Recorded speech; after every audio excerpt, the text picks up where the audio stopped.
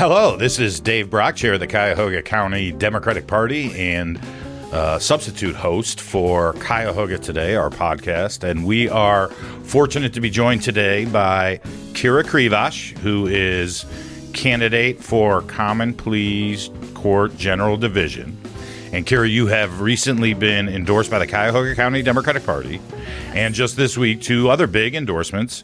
North Shore AFL-CIO, which is a great get, as well as the Stonewall Democrats, right? Yes, I'm so honored to be the endorsed candidate in my race from the Cuyahoga County Democratic Party, as well as AFL-CIO and Stonewall Democrats. So it's been a wonderful week. Oh, good. Yes, that's great to hear. All right.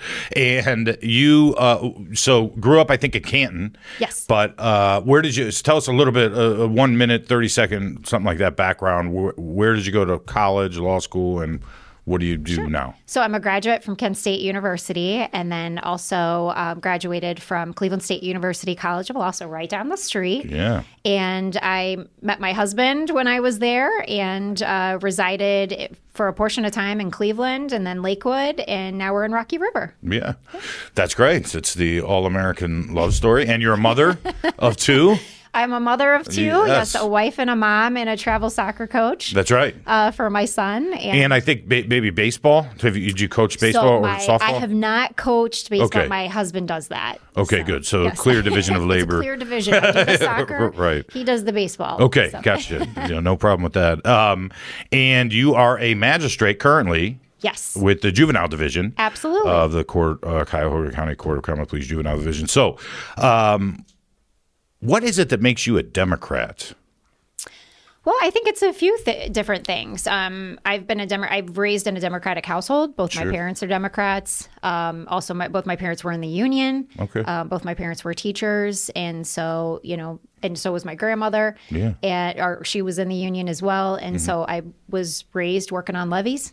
Helping out on campaigns and things like that in a Democratic household, and so it's just been a part of my life. Yeah, well, that's a good way to start, right? Yes, so yeah. So now, why run for Common Pleas General Division? Well, I think a multitude of reasons. Well, in my role as a magistrate right now. Yeah. I handle cases for the Cuyahoga County Court of Common Pleas Juvenile Division, but I handle support enforcement cases for adults, which is a little interesting. Yeah. And the individuals that come before me, they have cases that are either civil or quasi-criminal, and they can face jail time for the quasi-criminal cases. And so I've tried to have some innovative practices to address those issues and received a lot of encouragement, especially since magistrates are appointed, not elected. They preside over cases in similar fashions as judges do. And so I would like to take the next step and become elected. Right. And you've been a magistrate for 3 years? It'll be 3 years in April. Okay. And you've been a lawyer now for 15 almost. Just about. Over 14. Over 14 years. Yes. So not quite 15. Well, thank you for being specific. I appreciate that. Amazingly, if you win this primary, and you do have two opponents, but again, you're the endorsed Democrat. If you win this primary, you have to do this all over again. I do. 2 years from now, right? I do. So explain how that comes about, because it's usually a 6-year term. Right. Yeah. So Judge Michael Russo had passed away, and the seat that I'm in is his seat. So it's an unexpired term for, I think it's December 31st of 2026. Right. And so essentially, as long as I win in March and November, after that, essentially you run again. Yeah. And we'll be on the ballot for 2026. Okay. All right. Well, God bless you for the efforts. At least if there's one thing that you know about me is I'm a hard worker. That is true. I'm very passionate about what I do, either in my job or my nonprofit work. And so in my involvement in the community. And so to me, it's no different being active in our community and doing it again. Right. Yeah. No one questions your work ethic ever, I don't think. And I can speak. Yes, I'll say for sure that you are definitely a hard worker, no question. And as you said, you've been a lawyer now for a decade and a half almost. If there were changes you'd want to see to the American criminal justice system based on this decade and a half of or even longer if you consider law school, right? What would you like to see happen, if anything? Well, I don't necessarily know if I'd call them changes, maybe improvements. Sure. There's a lot of work to be done. And I think we've seen some individuals who are trying to make changes within the criminal justice system and criminal justice reform, but there's always more that we can do. And as somebody with a strong nonprofit background, I think that what I've seen is there's a lot of resources available to individuals. Cuyahoga County has a tremendous amount of nonprofits and access to services, especially under the county executive, but people don't know about them.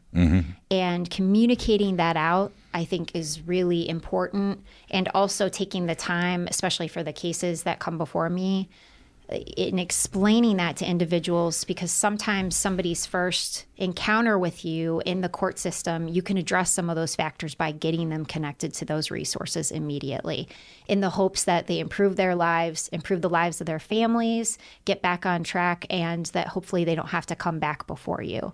So I think that helps reduce recidivism, and it's just beneficial all around, and it's just being a good human. Good point. Yeah, right. Which is, we wish all electeds were good humans, right? And I think most Democrats are. In terms, you mentioned being innovative earlier, in terms of your distinct abilities, including your own background, and what are some ways you think you could influence the common pleas bench in terms of your influence or background or interests? Well, I think just definitely because I have experience presiding over cases and have that judicial experience as a magistrate, I think that's positive because I've been able to manage a caseload, been able to give people access to resources and identifying those problems, as well as, once you become a judge, the hope is that once you get your feet wet, you can find ways to be more innovative. Yeah. And if there's any way to improve things, or especially with these specialty dockets, I would love to bring and be an asset to the court with the background that I have. Okay. And you'll be sentencing, of course, people at times in the general division.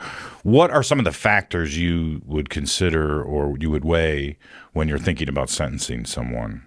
Well, other than, by the way, there are there are some, there are some guidelines that you can't get around, right? You do have your guidelines, and you're taking into account so many different factors. The cases that I have now, we do have suspended jail sentences that I have to determine, as well as cases whether to impose those jail sentences.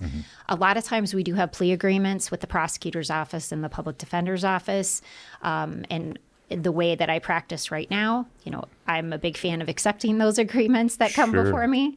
Yeah. And when I believe that with the cases with general division, as you mentioned, there's a lot of things that you have to look at. And so I think you're taking into account, the nature of the offense, the victim's point of view, as well as what is being suggested by both the defense attorney or the public defender, as well as the prosecutor, all of these, societal safety, all of these different factors you're taking into account. And it's a case-by-case basis. Sure. So, you take people where they are, what each situation is, and try to make the most fair and equitable result, as well as trying to ensure that everyone feels heard. Yeah, very true. That's a key, right? And Kira, can you tell us where we can find out more about you? Do you have a website? I sure do. Yeah, go ahead. So we can be found at krivoshforjudge.com. Okay. We also have a Facebook and Instagram page as well. Right. And I believe our email is info@krivoshforjudge.com as well. Okay, great. So go out there and look up and find out more about Kira and ways you can help. So here, let's just try to, we can wrap up, really. Stadium mustard or ballpark mustard. So if you go to a Guardians game and get a hot dog, do you put the ballpark mustard on it? I'm a big fan of ballpark there mustard. You go. Okay, good. Good. These are important things and this is one of those distinct Cleveland, right? Yes. It is. And as you said earlier, I think it's an acquired taste. It's an acquired taste. Yeah, but you cannot go wrong, and we can look at the camera and say this with confidence. You cannot go wrong with ballpark mustard, stadium mustard. It is as Cleveland as you get. So it's fantastic. I'm good. Thank you. Do you do relish as well? Or no. I just because of the affinity I have for ballpark mustard, I don't want to ruin it with anything else. Understood. Yeah. I put it on my oatmeal. I put it in my iced tea. I think it's lovely. No, not quite. As a garnish. Yes, I use it as a garnish. So anyway, Kira Krivosh, thank you so much for joining us today. Good luck in your race. Election Day, March 19th, but early voting starts next week. February 21st. Thank you so much for having me, Dave. Sure. I appreciate you. Thank you, Kara. Good luck.